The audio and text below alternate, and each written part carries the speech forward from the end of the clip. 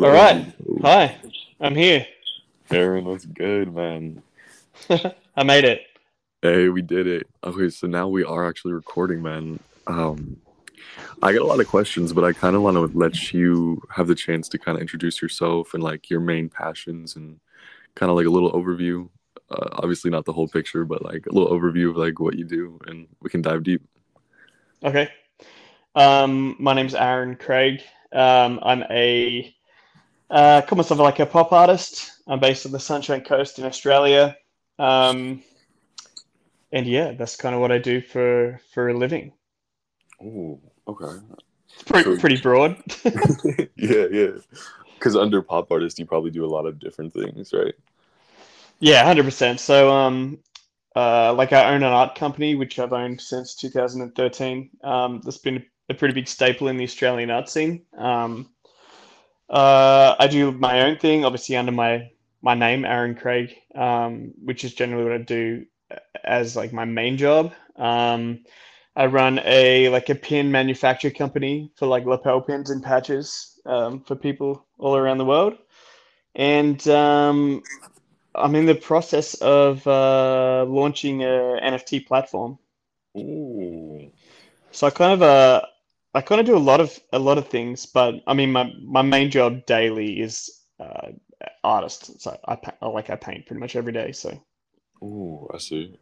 That is a lot, man. How do you kind of like balance all that at once? um just sort of priority to be honest. Like I guess I'm in a enviable position of being able to be the master of my own time. Like I don't sort of I'm not accountable to anybody. Sort of where I decide to spend my time. So I mean, other than if I take on projects that sort of, if I've been commissioned or whatnot. Um, so really, the only pressure that I have in my life is pressure that I put on myself to meet deadlines, which I can just change if I need to. So I try and keep my sort of daily schedule basically stress free. So that's really important to me to, if I start getting stressed out about stuff and it sort of takes away from enjoying it. So I kind of just go with the flow. Ooh, I feel you. Do you to kind of like go with that flow? Do you start the day with art, or do you kind of like let what happens happen? Um, I have two small kids, so I start the day with most mornings. I start the day with meditation and healing codes. If you know what healing codes are, I don't know. A I, lot of people probably don't. I actually don't know about that. Can you tell me about that? Um, sure. So the healing codes is a book written by Dr. Alex Lloyd.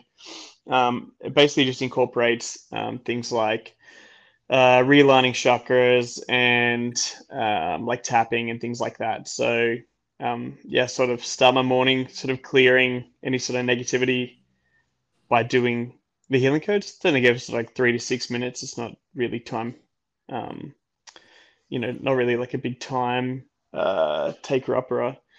So I do that, and then I generally go into do a meditation. I studied transcendental meditation last year with a lady here on the Sunshine Coast, and so I usually get in the car and go for a drive and sort of sit in the car in a quiet spot and do like a 20-minute TM, and then I come home and sort of go through the morning ritual of getting children ready for school and daycare and things like that. And then once that's all taken care of, I sort of dive into work, emails Ooh, and Instagram and whatever else, and whatever projects I have going that day. I sort of, you know, start on the most important and sort of work my way down. dude, that is the coolest shit. Like driving, that's the coolest way to flow into the day, dude. I've never heard anyone that must be so cool. Like, do you have a specific spot that you drive to meditate? um, I live in a pretty nice spot. So I don't know if you've been here, but I live on the Sunshine Coast, which is in Queensland. Queensland's like the Sunshine State, so I guess it's probably like the Florida of Mm, Australia. okay. Um, so I live in sort of like a rural place, like an hour north of Brisbane, which is the main city in Queensland. And Yeah, the beach is like 200 meters away, and it's a pretty cool, quiet little suburb that I live in. So I literally just drive like a couple blocks from my house. I'll do it at home, but I've got, small kids. They could wake up and interrupt my meditation. So I go in the car and sort of just go down the road, a couple blocks, and pull the car up and kind of chill out. Mm.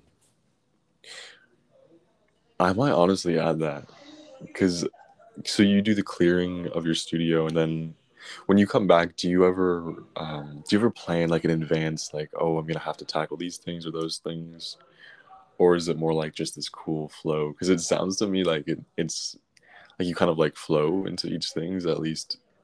But those, dude, those are sick activities. Honestly, I'm gonna like write down that book, bro.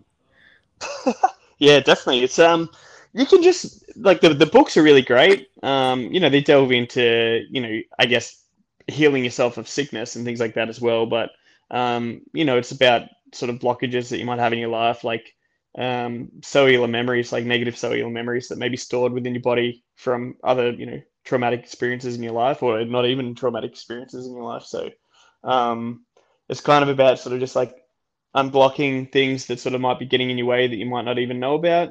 It's a great way to think. Like if you have something like if I have a really stressful sort of conversation or something come up that's really triggering to me, um, literally you can go do like a healing code for like 6 minutes and it kind of just falls away. You can kind of move on with it rather than sort of sit there stewing on things. So um, yeah, that's kind of like what I do. I try and do that twice a day. I try and do the meditation twice a day. Like finish my day with it. I don't always get it in, but that's the goal most days. But I do have like a schedule of things that I like how my day will go, and I mean I generally know that from day to day anyway. So like at the moment I'm working on a commission painting for someone that I started a couple days ago, and I would have finished it yesterday, but I had a few things come up that weren't really in my schedule that I, dedicated a few hours to. And so,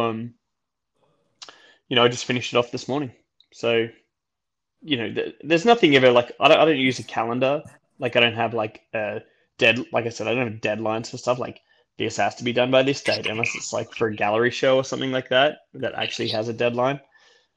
But most of the stuff, like I said, I get to sort of pick and choose. So I try and take the stress out of it because if it's stressful, then I don't really want to do it anyway. Mm, interesting. So you have like a lot of going on, like between the toys and like the paintings and all that. You said your main thing is painting for you, like that's your main medium. Yeah. Interesting. Where did the toys come into that? Because that's like to me that's super intriguing. Like I would love to. I was even looking at how you did it, and you used a service called like Potter Toys, right? So Pop Toys are a they're a toy company based out of Singapore. So uh, they're like not toy manufacturers. Like they don't provide a toy making service for people. They're an actual toy company. So they, I guess, work in the same way as any like a print company or art gallery or something would. So they collaborate Mm. with artists and produce the product. So I didn't get those made for me. I made them for Pobba. Does that make sense? Oh, yeah, I see. I see what you're saying. So like I didn't go and find somebody to make the toys for me. I was I like partnered with Pobba to make the toys for Pobba. Ooh. How does a collaboration like that work? Like, do they give you like guidelines, or do they just give you like free reign for creativity? Um, I've been pretty lucky actually. So Jake from Pobba like approached me a few years ago now about the first art toy that I did, which was McGreasy, and at the time I was going to make it myself. Um, Sort of in regards to like I was going to bankroll it and it was going to be made of resin. It was going to be a lot bigger than what it ended up being.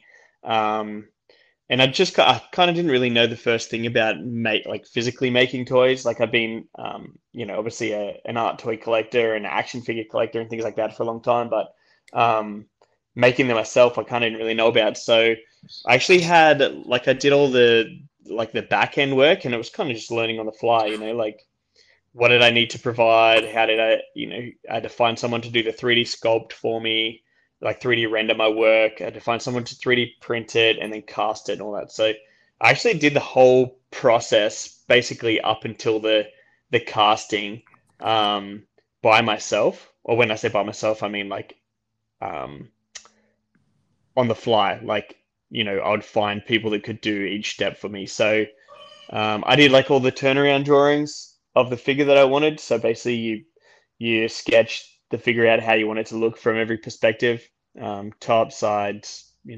back, front, um, and then you give those to someone who is like a 3D sculptor or a 3D artist. So um, these are sort of people that are probably like killing it with the NFT game now, right? Mm, They got all the skills to use like ZBrush and whatever else. So uh, I had someone sculpt it for me, like 3D sculpt it, and then I had those files sent to another guy who had a 3D printer who 3D printed it out for me and sanded it down and got it all primed, ready to cast. And then basically they used uh, that prototype, they cast it, make a mold, and then that mold, like the rubber mold, is what you would end up using to pour resin into to create like the resin edition of them. Does that make sense? yeah. Yep.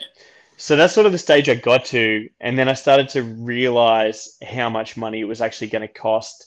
Not so much in regards to, um, I guess, like the supplies. It was like shipping because most of my customer base is probably in the US.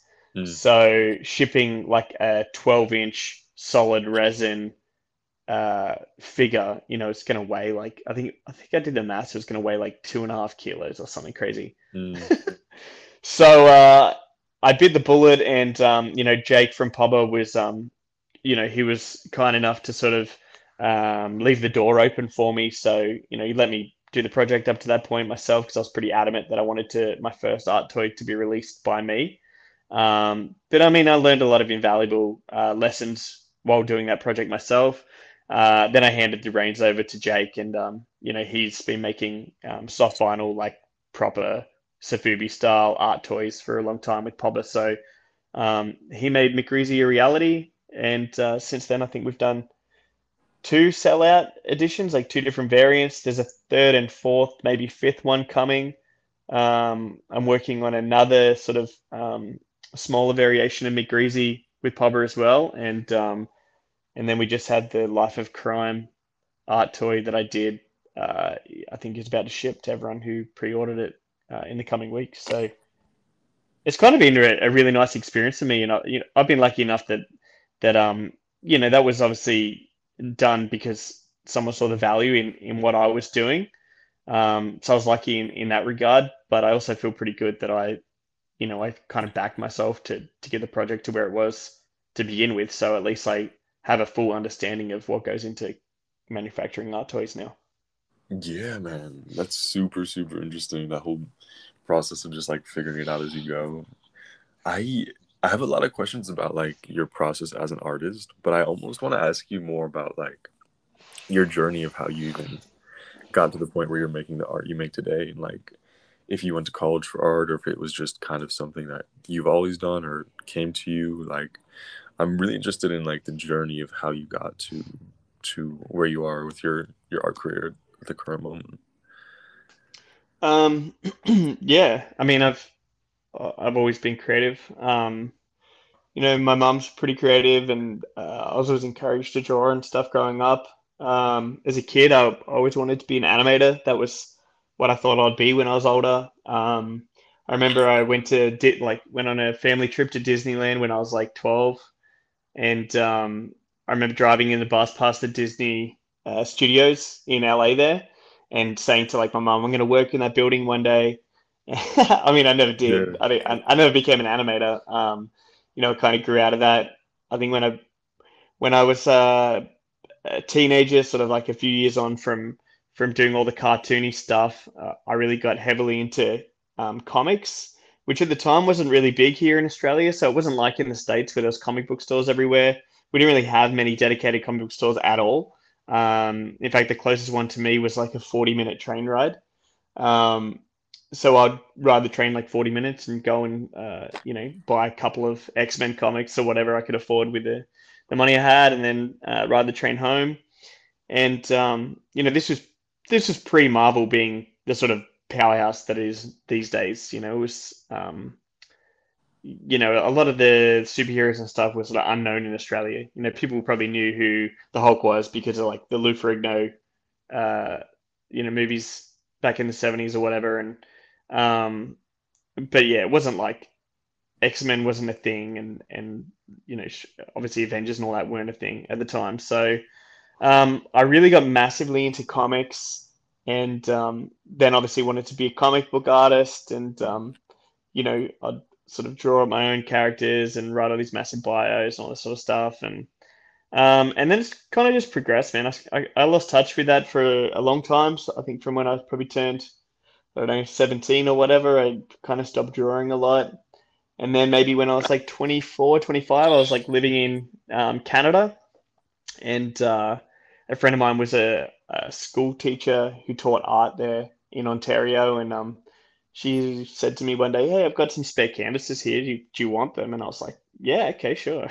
Literally hadn't done anything creative for like years at this point in time. And so I just took them home, got some paints and stuff, and started painting up some artworks, and everyone, like all my friends and people who are coming around, were just like blown away and were just full of encouragement. So I had this guy end up moving into our house. He ended up buying like all the paintings that I did, and it paid for my flights and everything to get back to Australia. That's I'd been living in crazy. between like San Diego and like around near Toronto for like 2.5 years at this point. And I was working in like Canada. I think I was landscaping. I was working for like $12 an hour, and obviously you need to save a lot of money to get back home. So yeah, it paid for my basically for me to get back home to Australia, which was pretty cool.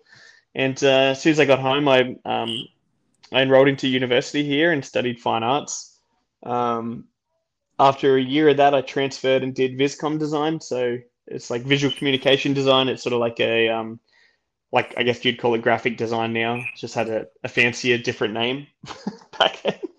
Right. And Oh, I my perspective changed to be a designer, and then I graduated, and yeah, I don't know. Is this getting like super long-winded? You want me to cut to the no, chase? no, no, no, man. Dude, this is the stuff that's super intriguing to me. Like the whole journey.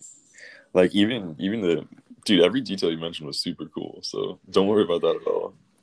Um, yeah, after that, like I ended up graduating with a bachelor degree in viscom design, and I was really heavily into design more so than art. Even though everyone in my class would be like, "Dude, you're like not even a designer, you're an artist." Like, all my Mm. peers would just be like, "Your stuff's so visual. Like all the design work I do is so um, image strong." I always had a real problem with like text, typography and stuff. Like I didn't feel like I was very strong with that sort of stuff, but with the visuals, I always like real punchy and real big. So um, I guess in the long run, I ended up being an artist because that's, I guess, what I always was anyway. But um, yeah, man, we just sort of like we came here, and um, yeah, my wife and I moved up to the Sunshine Coast and opened a coffee shop, and sold that, and went traveling in Europe for 6 months, lived out of a van, and went back to Canada, and then came back here again, opened up another coffee shop, and yeah, I kind of just like, I don't know, I probably just skipped a few steps here. In the meantime, I launched the fine art company Stupid Crap with Ben Frost, who's a pretty notorious pop artist. Um, so we became business partners with that and did a lot of projects through there. And then, yeah, opened up another coffee shop and moved interstate back to Newcastle, which is near Sydney. And then I had some like real bad health news. Like, I had like a really sore elbow for a few years, and after surgery, it came back as like a really like rare form of cancer. Mm. And that was sort of like the catalyst for me like committing to my life now, if that makes sense. So I was doing all this other stuff for years. Like, I was already pretty heavily involved in the art scene here because I owned an art company that was, you know, pretty heavily involved in, curating shows and doing site-specific installations and events and things like this. So I had a really big curatorial background and obviously good design education. I've been doing art for a long time in terms of like study and practice myself. So I was like I was really heavily involved in it, but for as like a personal artist, I wasn't doing a lot of my own stuff. Like so, I'd curate big shows that had a really big uh, lineup of artists, and the shows were successful, but I would never put my own stuff in it just because I'd take my own art career as like secondary to promoting other artists. That makes Mm, sense. yeah. So I saw myself more as a curator than an artist for a long time, and I think like when I got that cancer diagnosis, I was just like, you know what, fuck this. That was like the day that I was like, we're removing all the stress from our lives. So like literally on the way home from the hospital, like I remember calling my wife and being like, that's it, we're moving back to the Sunshine Coast. I'm going to the beach every day. I'm spending heaps of time with my kids. I'm gonna paint every day.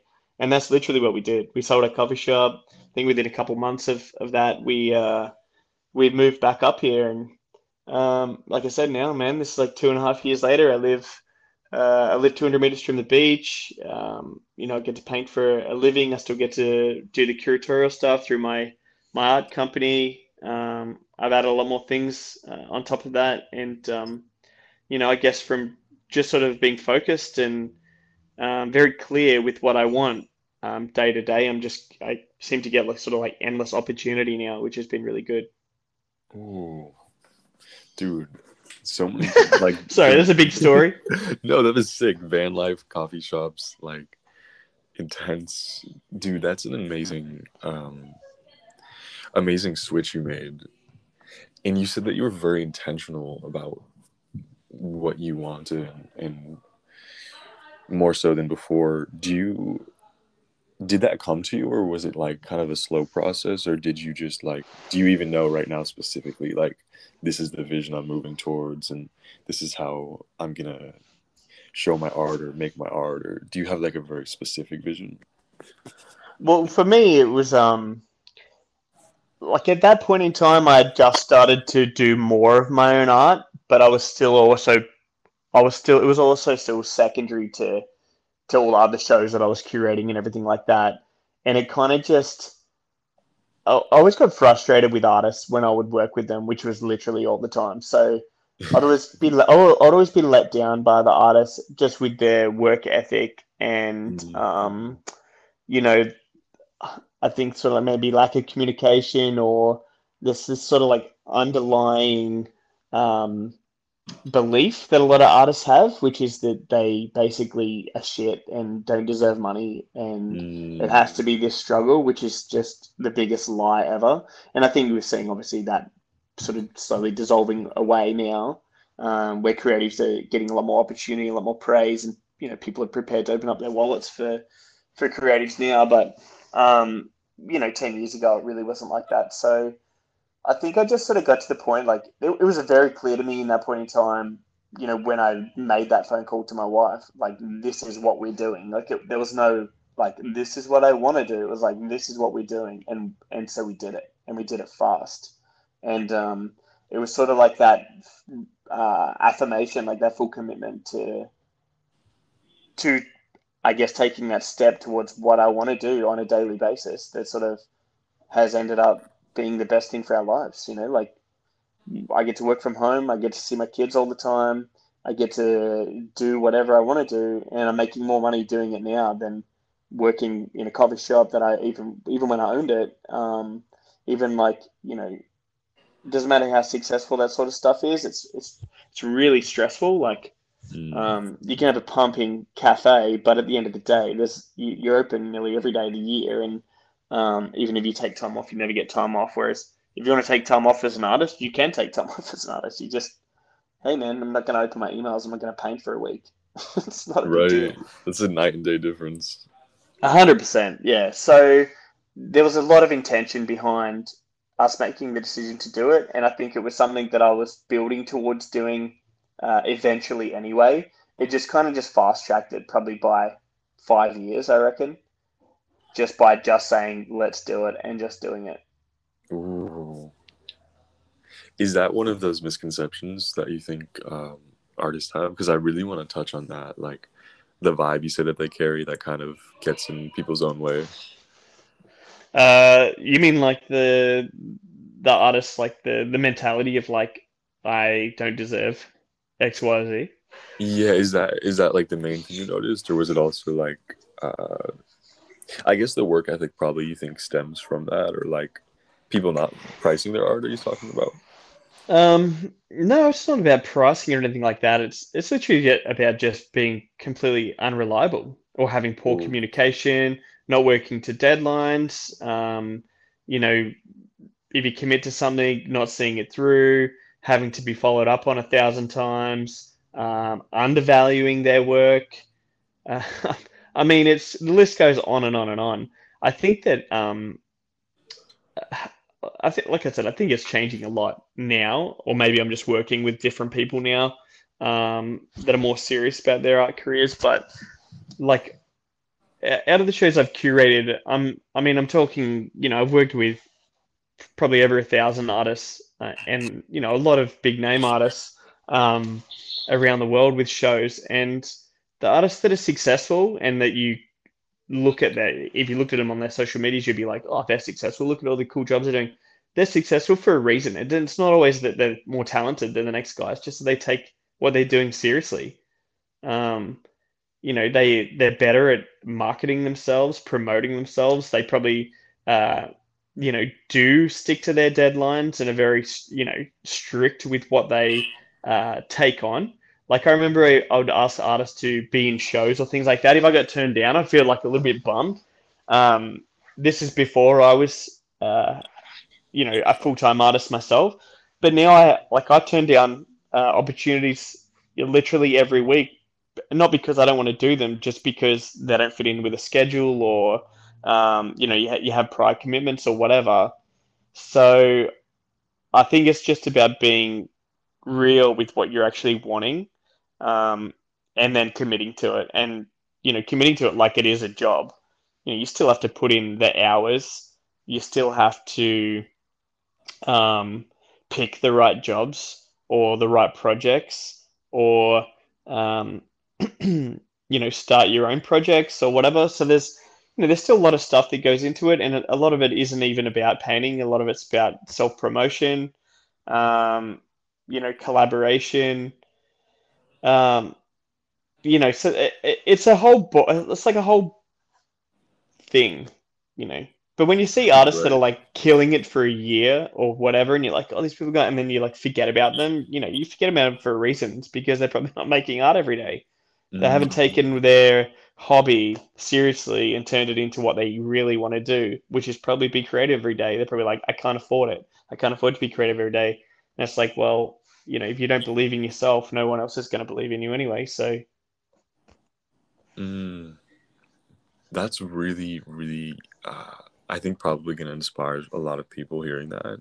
And I think even for myself, I'm in the boat with people where, like, because I'm early on in, like, even entering the art world, it's unclear to me where, like, the majority of the money actually comes from. Like, when you treat it like a business, is it mainly, like, commission paintings or, like, selling, or is it, like, design work for companies? Like, what is the main, is there, like, a main service, or is it just, like, different like season to season. um, I think for me, it's probably maybe a little bit different to a lot of people because, see, I run and own an art company on top of being an artist. So, like those two things combine, like just pay me a weekly wage. Mm. So, I mean, I don't have to rely on outside jobs to do it, like to to pay bills and things like that.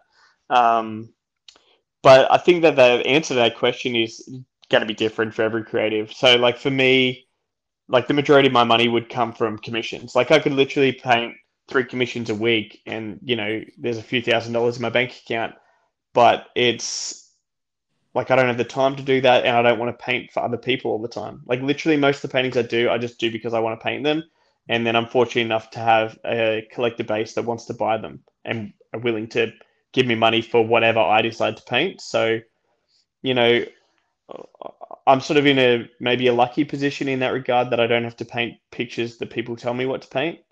Or if I do commissions for people, like the one I just like the one I literally just finished like before this phone call, um, was like 2 days ago. A guy just messaged me out of the blue and said, "Can I commission you a painting?" And I literally had someone cancel a commission for June, like a week ago. They said they couldn't afford it, so I just had a spot. It was like serendipitous. I just had a spot come up. Another person messaged me and say he took the spot. He told me one thing that he wanted in the painting, and then was like, "I don't want to overstep your creativity, so do whatever you want." So Mhm. I did, and it's. I mean, I love it.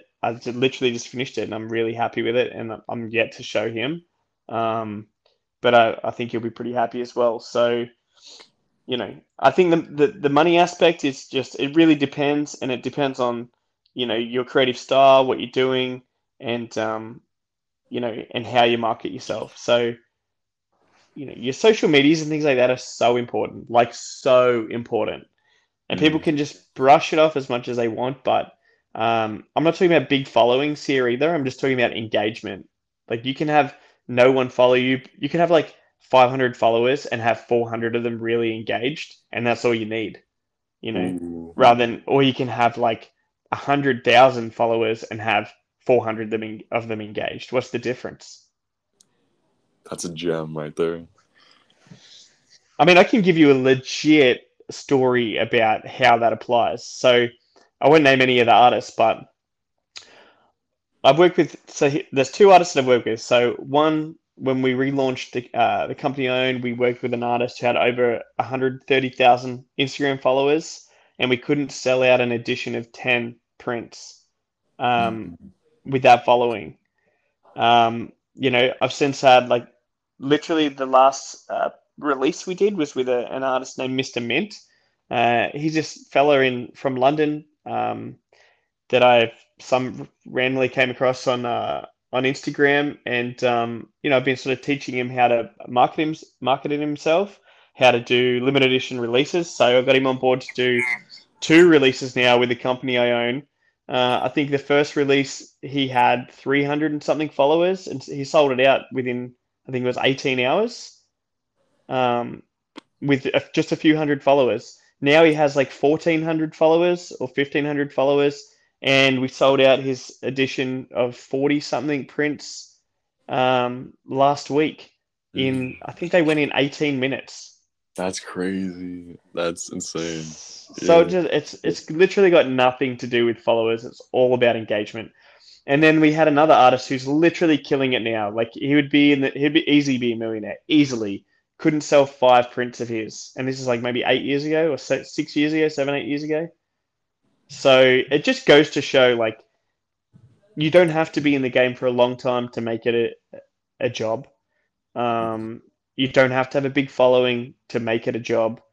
If you can engage with the people that you do have, you don't have to rely on thousands or hundreds of thousands of people to get you across the line to make it a career. You just have to rely on a small amount of people that believe in what you're doing, um, that are willing to help see your stuff come into fruition. And you'll be surprised the amount of people that actually are stoked on that. Like there's so many collectors out there, people that aren't creatives themselves, or maybe they are, that are really happy to see other creatives succeed. And are really happy to help get them, on their journey. I had a fella in United Arab Emirates when I first started painting. Um, a lot, not even full time, but a lot when I started painting a lot. And he literally, I think he bought like 7 or 8 paintings from me in like the space of maybe 6 months. Mm. And I didn't know him from bar soap, and he was offered to, if I was ever in the UAE to hit him up, and he would show me around. And these are real people out in the real world that just believe in what you're doing, and you're a complete stranger to them. So there's a lot of cool stuff happening. Dude, that's a really that's a huge gem for myself and I think a lot of people to hear. I'm interested in how you actually like what the main source was for you to find the people who do believe in you and support you, like if it was through your galleries or if it was through like um, doing press stuff, or was it just like legit through Instagram and like kind of like the funnel, I guess, that you found people finding you? Yeah, for me, Instagram has been invaluable. Like it's like I rely on it a lot, just because I have a pretty engaged audience. I don't know what happened. Like I never promoted my own Instagram account. I had like 1,000 followers maybe 2 years ago, and now I have maybe nearly 14,000. Um, and it just came from, I think, as soon as I started painting like doing what I actually loved, that just naturally exploded. So Mm, like when I literally just was true to like, all right, I'm gonna do this because I love doing it and that's what I want to do, then it just kind of happened. So I didn't have any weird or yeah, nothing crazy went into it. I just started posting stuff that I was doing that I was proud of and that I loved.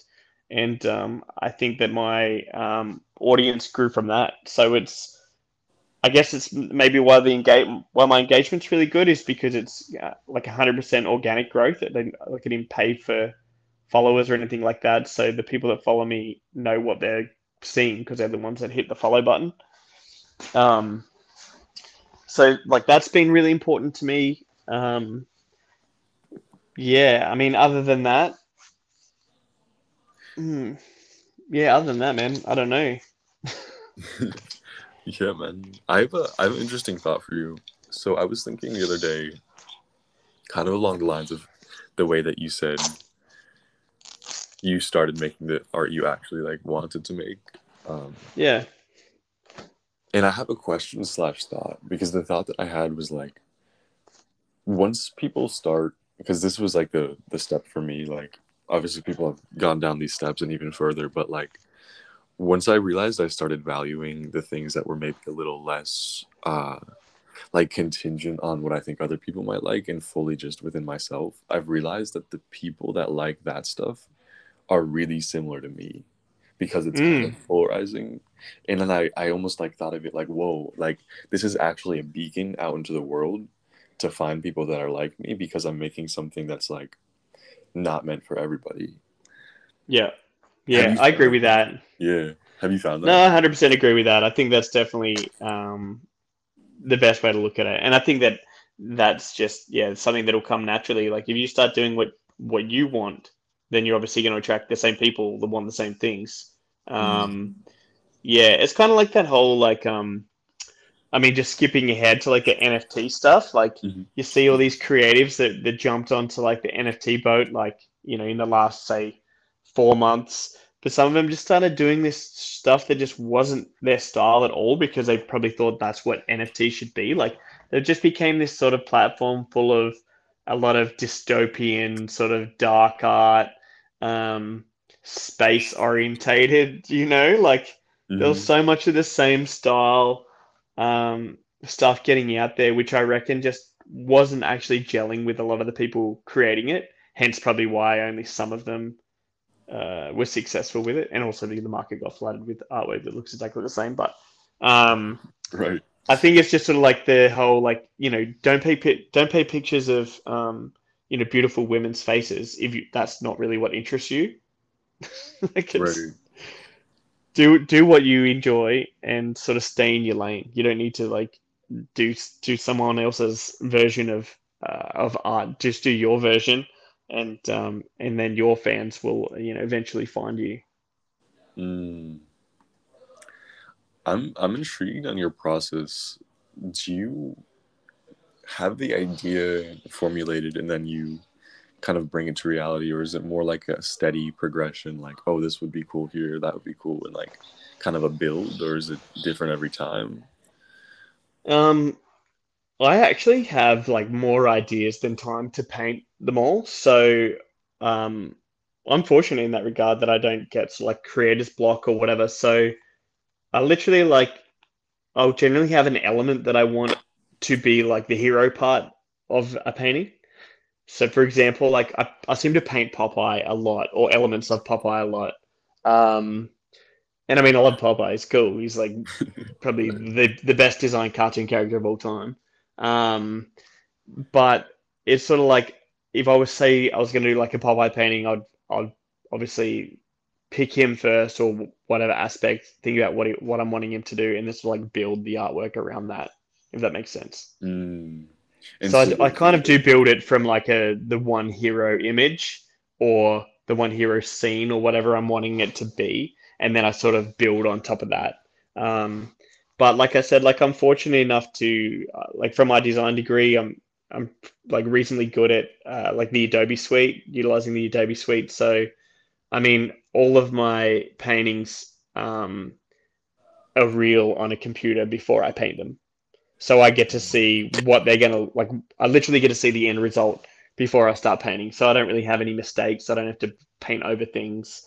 I don't have to muck around with colors. I do literally do all the color scheme, everything on a computer.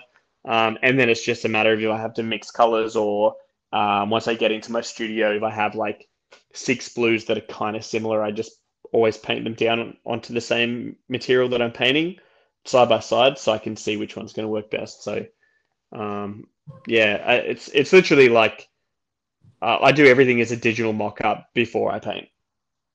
was that a big shift, or had you always done like digital to start?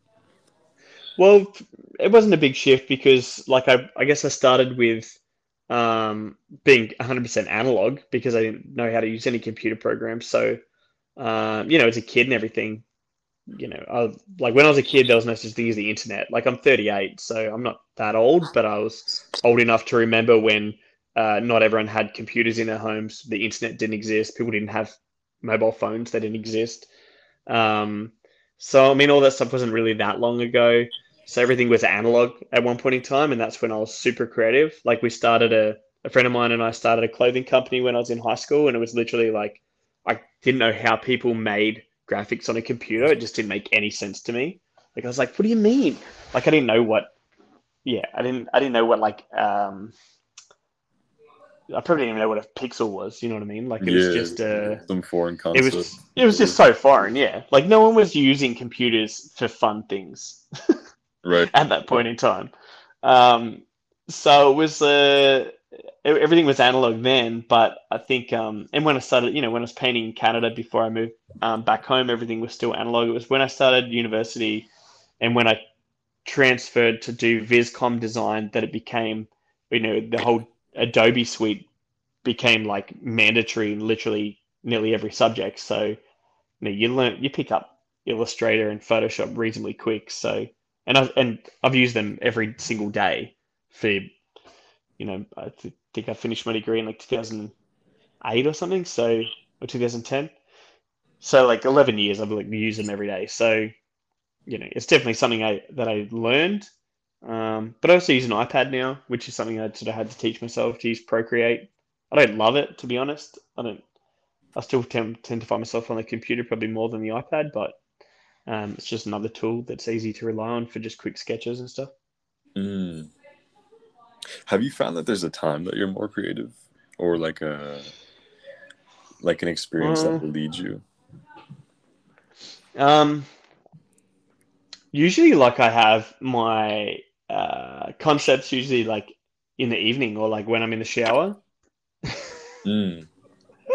is when I sort of think about what I'm gonna do or whatever. So just at really any point in time, I always forget a lot of them as well. Like I said, I don't really have any sort of I don't generally have an issue with um coming up with things that I think will work well as a painting. It's more like I have too many ideas, so I have to pick which one I think's gonna work well, or then think which one maybe someone would buy Right. if I'm painting it to try and sell it, if that makes sense. If I'm painting for like a show, like an art show, like I just had a solo show in Hong Kong, which closed like 2 weeks ago, um, that sort of thing just becomes like an all out time fest. So it's like, how many paintings can I fit into? to this Right. amount of time. So you're just going non-stop. And I mean, doing it that way is not always the best recipe for success. But, when you need to fill an entire gallery of your own work and you have to paint like 40 something paintings, there's only so much excellent work I think you can fit into like a 2 or 3 month schedule. Ooh. What would you say you get the most joy out of in your entire art projects and career and out of everything you do? Um, Painting the black. Really? Okay. Interesting. Yeah, like finishing off the pieces, like because it's all just like labor up until then, it's like um like the layout and stuff is fun when you're on the computer because you're seeing the end result come to life, in front of you, and then it's fun obviously transitioning that to like canvas or timber or paper or whatever you're going to paint it onto. um so like the initial like creativity part is awesome, and then like when you're putting that onto the like the canvas or whatever in block colors, it's super boring. Mm, I think, it's like you know what you're doing. It's just like all you're doing is just doing coats of paint to make it nice and flat. Particularly the way I paint because my work's so like precise. Like it just relies on dead flat colors and perfect sharp lines. So I want like my paintings to look like they were printed almost, like that they're yeah. that flawless. Um, and so it's kind of like for me, it's like meticulous painting color over the top of color until it's just like totally flat. And when I get onto the black, it's like that's the fun part because you're sort of seeing each part of the painting being finished in front of you. You're like, wow, that looks so cool, and and you get to look at it at the end. You go, sweet, and you put it in a drawer or you just post it to someone. Right, right. Because yeah, your paintings are super precise.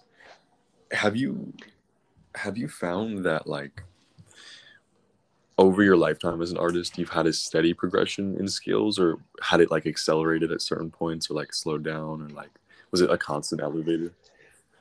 um, you know what? It's not a skill based thing. I don't think.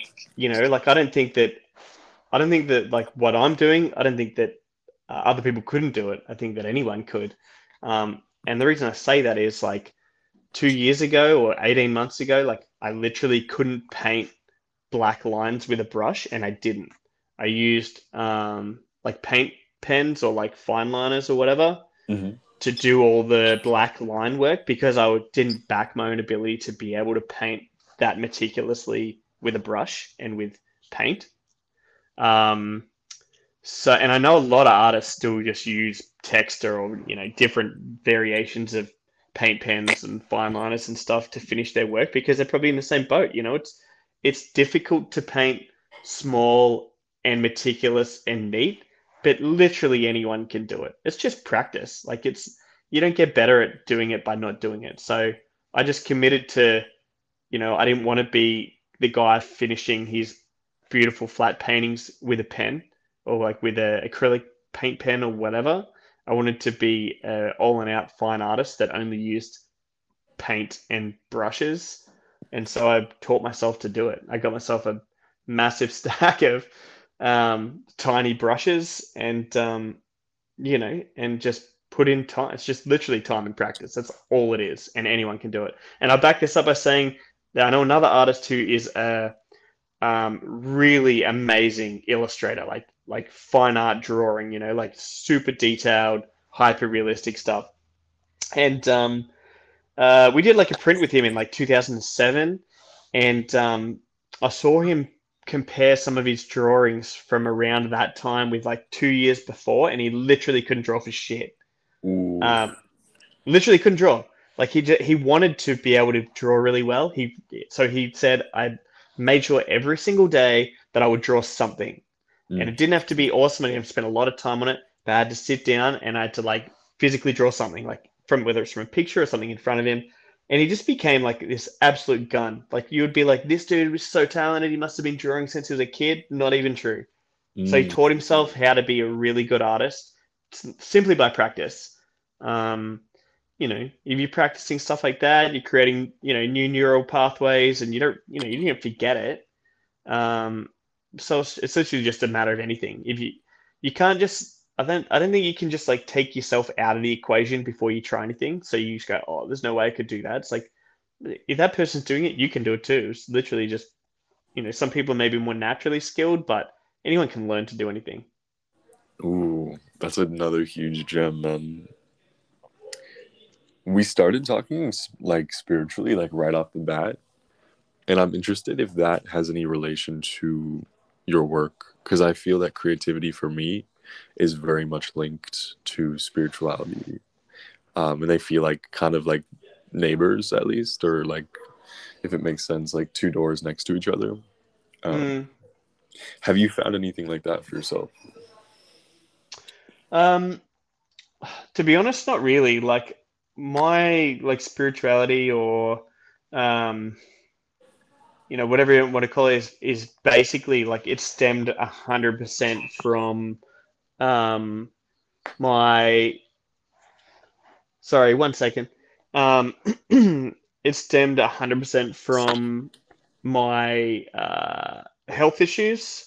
Mm. So, after I had that health scare a few years ago, that's was sort of like the catalyst that saw me change my life in like more ways than obviously delving into being a creative for a career, but in heaps of ways. So it sort of opened my mind to the whole things being bigger than you know, spending more time on realizing how insignificant I am, if that makes sense. Yeah, no, that so many thoughts and like shifts must have been generated out of that.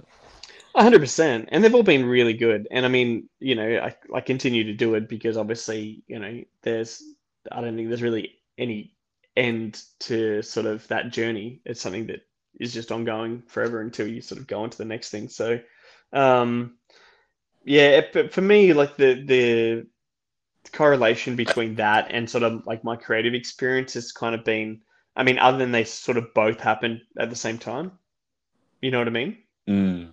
I mean, it could have something to do with it, but I mean, I chose to become a creative.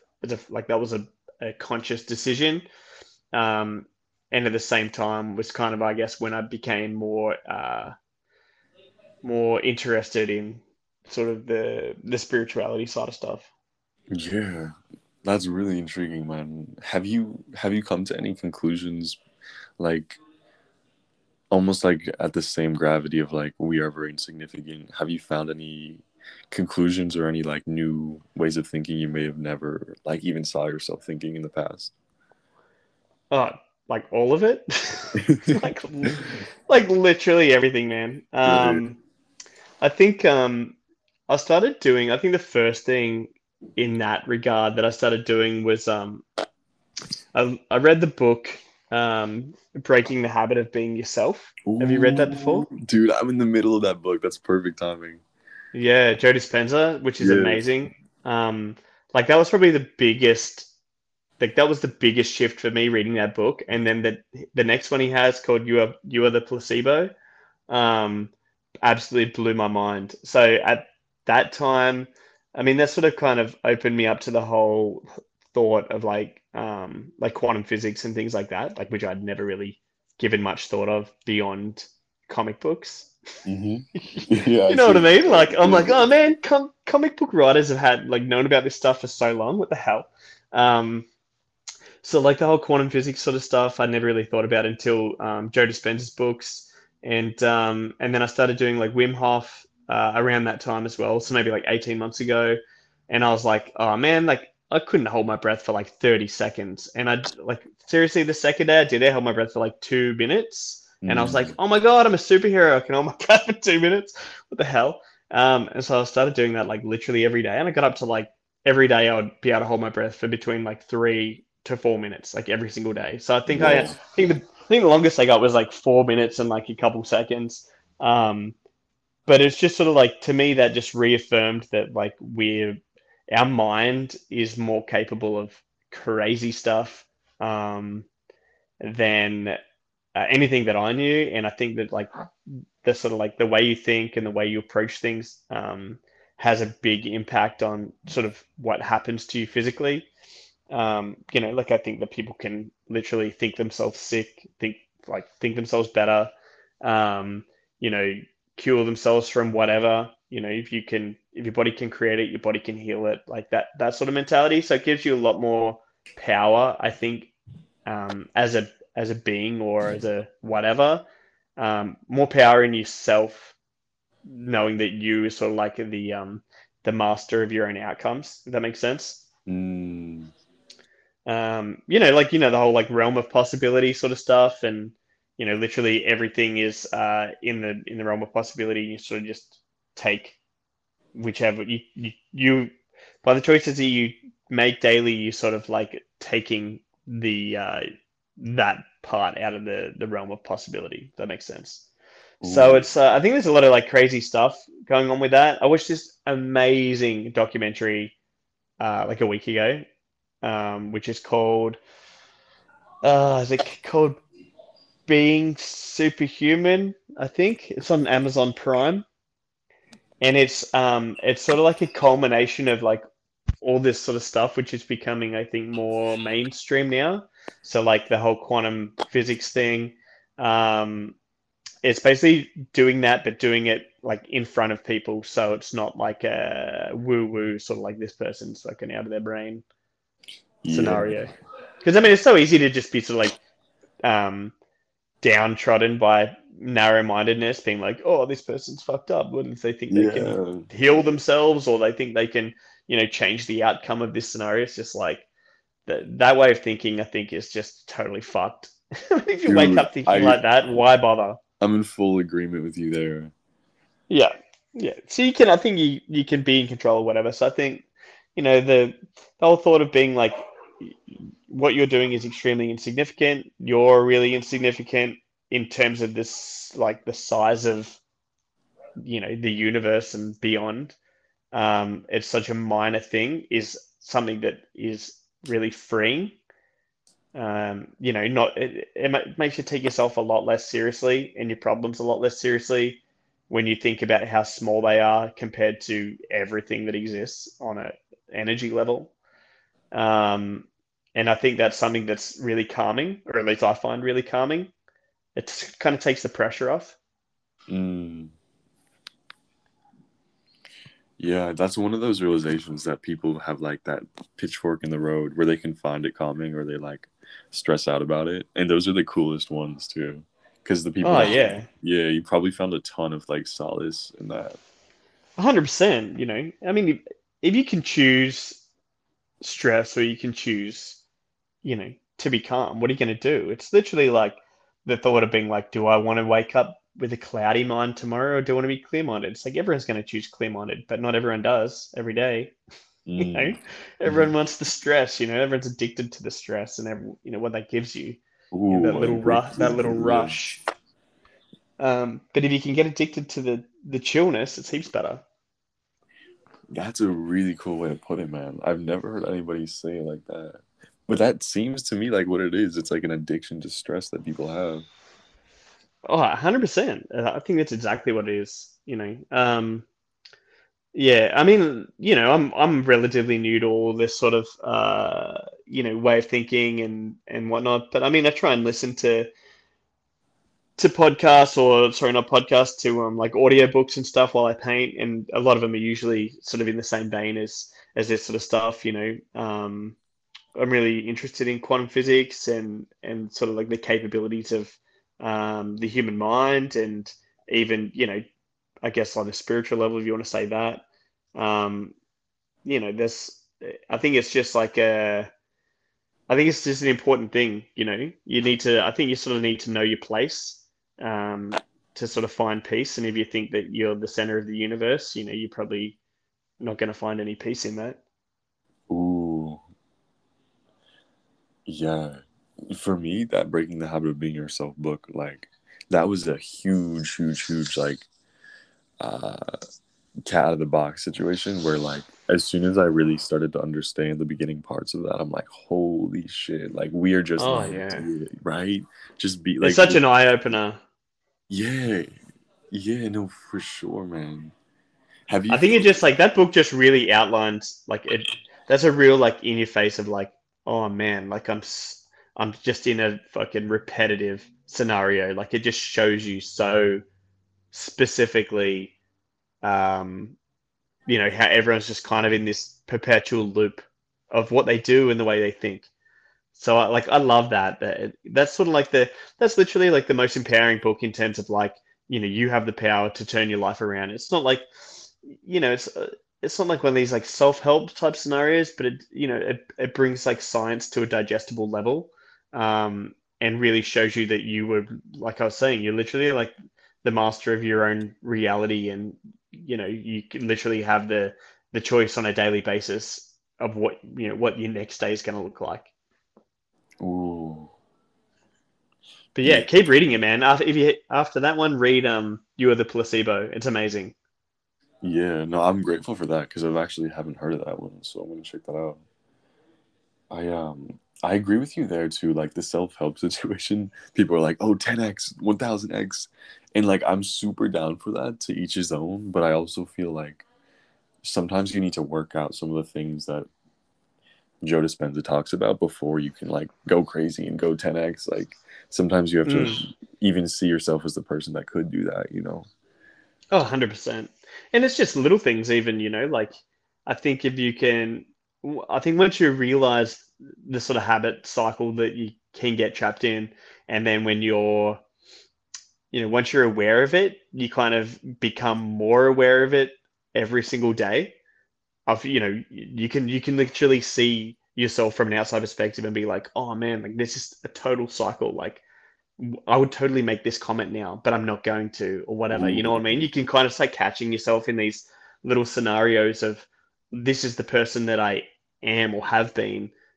I can choose not to do that this time and then see what happens there. I think that's the whole like, that is breaking the habit of being yourself, and it is sort of like the catalyst to doing different things, like choosing, like what we started out talking about, like choosing a career in, being an artist or a creative for a career or whatever it is that you're wanting to do as a career. It's just a matter of, I think, getting out of your own way. And your own way is just a whole bunch of habits that you've learned over time. And, even if that comes back like full segue, go full segue, and like, how artists all, view themselves, like not all of them, but, not allowed to make money, and,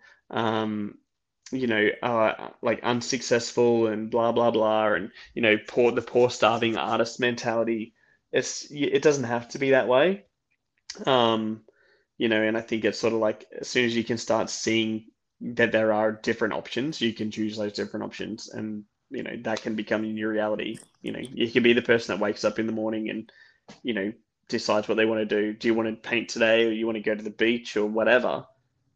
You sort of like you get to live the life the way you want. And if you feel like you're trapped into not being able to do that, it's literally a whole bunch of choices, your own choices that have got you there. So, just make the choices to get you out of that situation. Mm, dude, because those as much as like they affect everybody, man. Like those artist misconceptions, but I feel like probably in some households more than others, or some pockets more than others.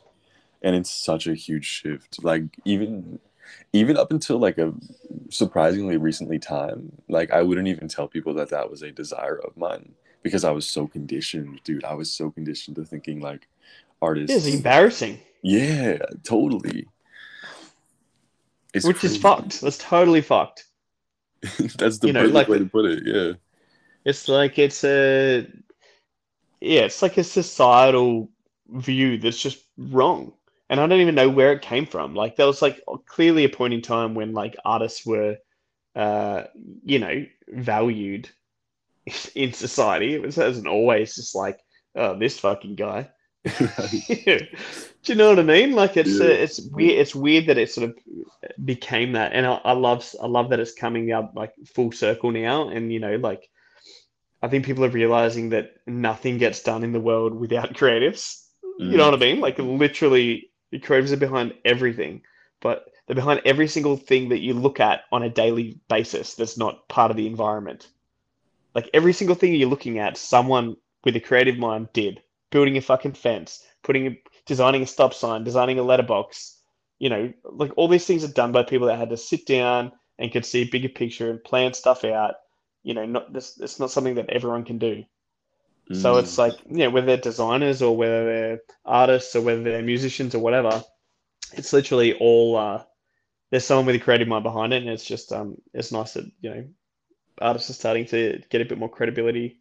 At the moment, I think that it's maybe becoming hopefully easier for people to choose creativity as a career. mm. That's huge, man. That's huge. That was a really cool like wrap around, connect the dots, man. No, for real, because like all these things relate so much at their core. Yeah. I want to know if there's anything you want to tell the people or to put on the platform or a misconception you want to clear or even like a project you want to tell people about and anything of that nature. Um, I think I've cleared all the misconceptions that I can think of.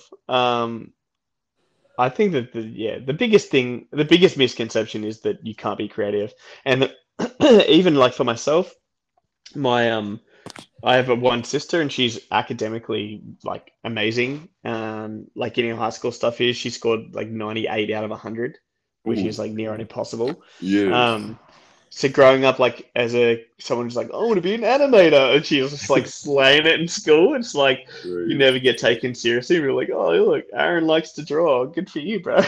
It's right. like, um, whereas now it's funny seeing like this baby boomer generation not eat their words, but eat their words a little bit. Mm, hmm. So it's like if I can do it, I think anyone can. And like I said, it's you don't need to have the biggest audience. You don't have to have the most skills. Literally anyone can do anything. Some of the best artists I know taught themselves. You don't need to go to university for any of this shit. Um, it can all be learned. You just have to learn it. Mm, There's so much like I think there's just a lot. I'd go to these creative conferences when I was in uni, and they'd have like designers and artists and stuff. Guest speakers would come and talk for like 2 days or whatever, and they'd always have like something on their slideshow, and it'd be like "fucking quit your job," and it was like something so like bold and almost like disgusting, like like embrace being a creative. And it's like I understand that that isn't a reality for a lot of people. Like that mm, was just that point in time for them, the same one that I had coming back from the hospital, where I was like, nah, that enough's enough, and now it's time to do it. So like that moment that they're talking about when they were just like fuck it, quit your job, was the same moment when I had fuck it, I'm being an artist.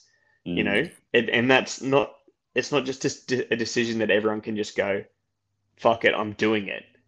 You know what I mean? Like it's if mm. people, I understand people still have real life commitments. It's not just like, hey man, just quit your job and then it's all going to come together. There's a lot more Right. involved in it than that, and there's a lot of risk that goes into it, and there's a lot of challenges and hurdles that come up. It's not just not everything just doesn't fall into your lap. But it's like anything, like if you are going to do that for the rest of your life, you have to work for the rest of your life.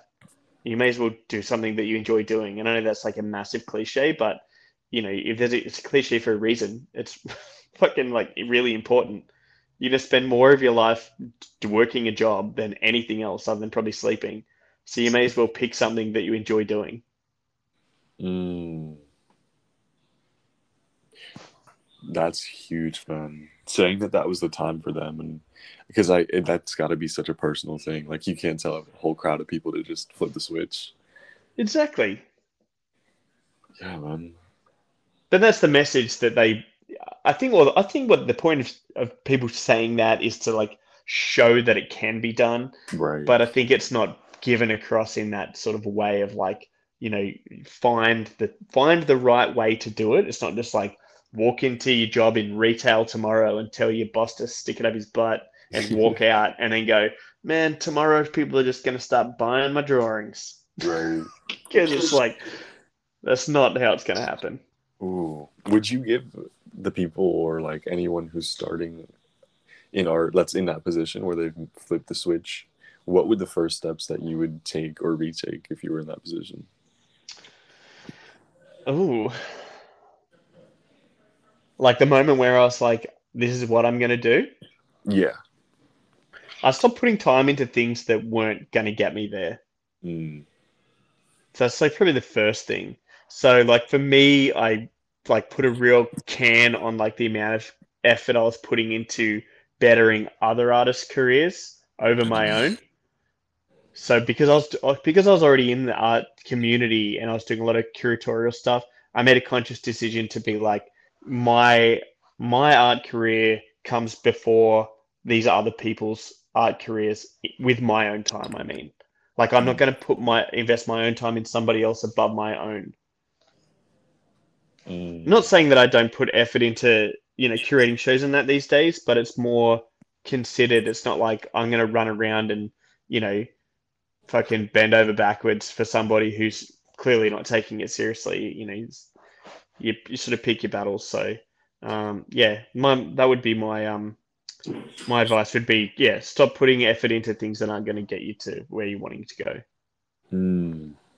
Would your main intention at that point to be to get into galleries or to like build your social media, or what would you like?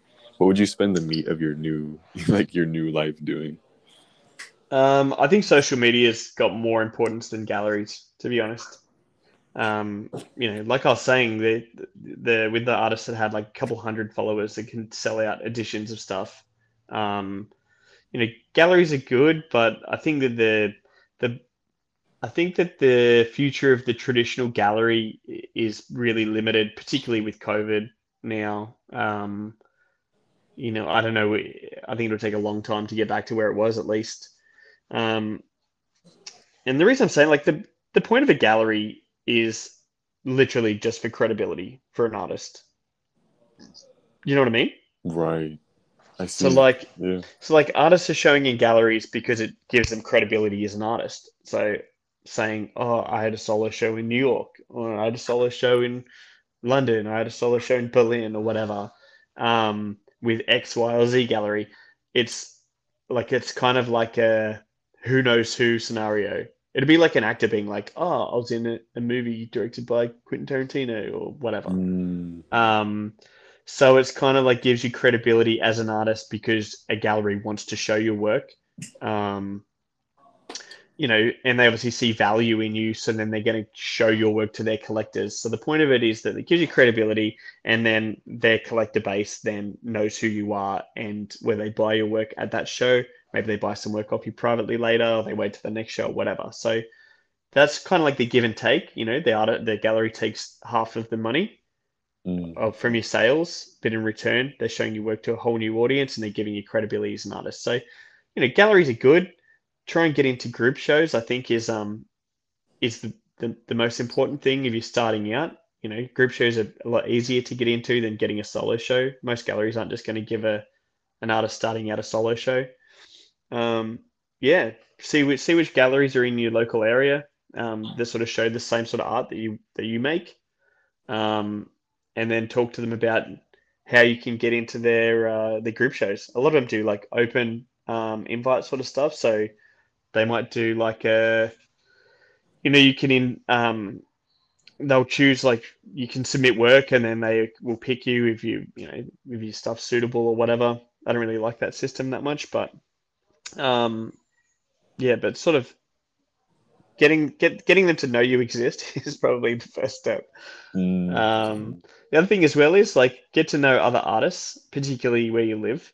I was lucky in my regard that I already knew a lot of artists because I'd worked with them from a curatorial perspective.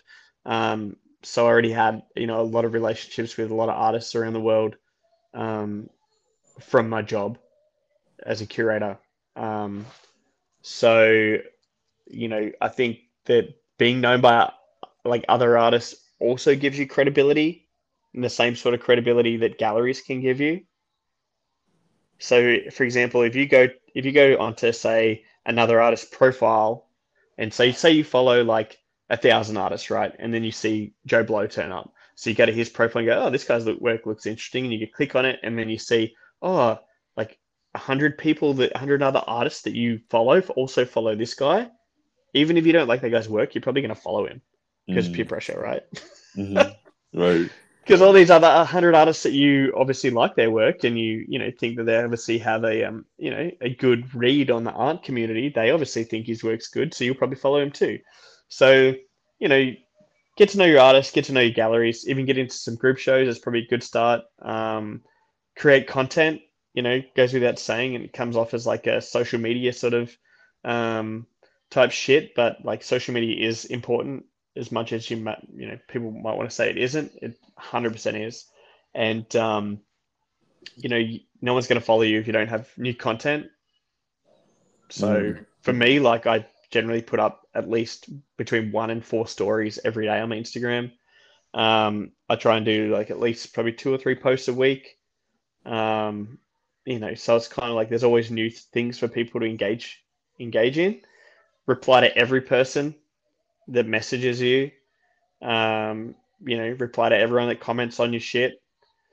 Um, you know, if people are spending their time, like if people are spending time messaging you, uh, then you can at least give them the same courtesy back. Unless they're saying something fucking stupid. Right. Right. Right. Those are some awesome steps, man.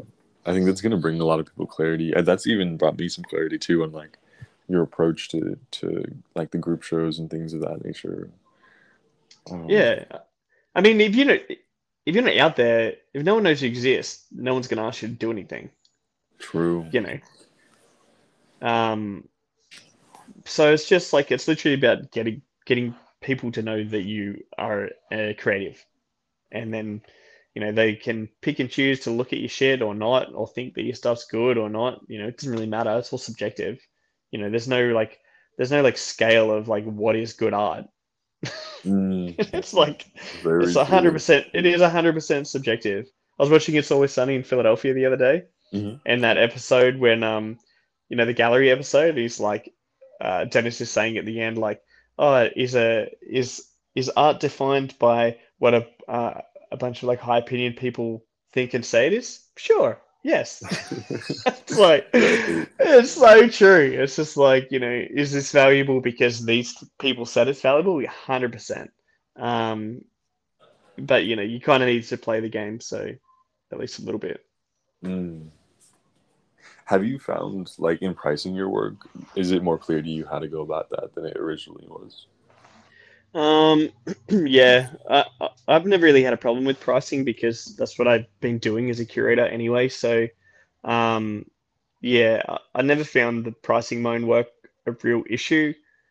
Um, I think it's when to know when to raise the pricing. You go from selling like a painting for like $200 to like selling one for like $500 to selling them for like $2,000. Mm. And you're wanting to sort of keep your collectors, you wanting to make that step. Uh, there has to be some sort of reason behind it. You know what I mean? Like you just go, oh, I've been painting for 2 years now, so I'm going to up my prices. I don't think it's really about that. I think it's got to do with more to do with like time and scarcity. You know what I mean? Like if I don't have all the hours in the day to fucking paint artworks for people, then I only have one commission slot open a month. So now Mm. that commission slot's worth more because if you want it, it's the only one I have. Um, so it's got more to do with that sort of stuff rather than willy nilly pricing. But I think it's all really up to someone. I think you need to stay in your lane with that as well. Like if you're just starting out, don't think that someone's going to be buying your artwork for thousands of dollars because they're not. You Right. know, um, in most senses they're not because that's not really how it works. Most people aren't going to see, particularly art collectors. They want to see sort of um, like a catalog of like a back catalog of art, or see that you aren't just like a dude who just decided to paint on the weekend and then next week you're not going to be any shows or be doing it anymore. You know what I mean? Right. Um, Yeah. so I think it sort of like has to be looked at in like a long term perspective. Um, so yeah, just account for your time and make sure you're not undervaluing yourself, but at the same time, make sure that you're keeping your work accessible to to collectors. Like, don't price people out of buying your work, particularly when Mm. you don't have a lot of credibility as an artist. That's huge because I've heard a ton of that. The advice of like, bro, it's just like grow some balls and charge all this money, but it's like I don't. That's just not the way to do it, at least from my perspective. Yeah, I mean, I don't know anyone that has just been able to do that, to be Right. honest. I I've been in know. the art scene for a long time. Um, and I don't know anyone who's just like, yeah, I'll just charge people whatever. I mean, you can put a price of whatever on your artwork. Doesn't mean people are going to buy it. Right. Like, is For your goal to sure. sell art, or is your goal to have high priced work that doesn't sell? Exactly. It's different strokes, man. Some people I've heard stories of people that do their first solo show and they just like none of it's actually for sale, so they just go and put red dots on it all, so it looks like it's sold out at the opening, Mm, and so it creates like this whole like, ooh, their first show sold out, even though it didn't. that's sick, Um, dude. so there's like a lot of weird tactics like that. I mean, I've never done anything like that, or I don't know personally know anyone that has, but I mean, these are all just stories. Um, and I mean, I get the concept behind doing it, but why paint a whole show and then not even give Right. anyone the opportunity to be able to buy it?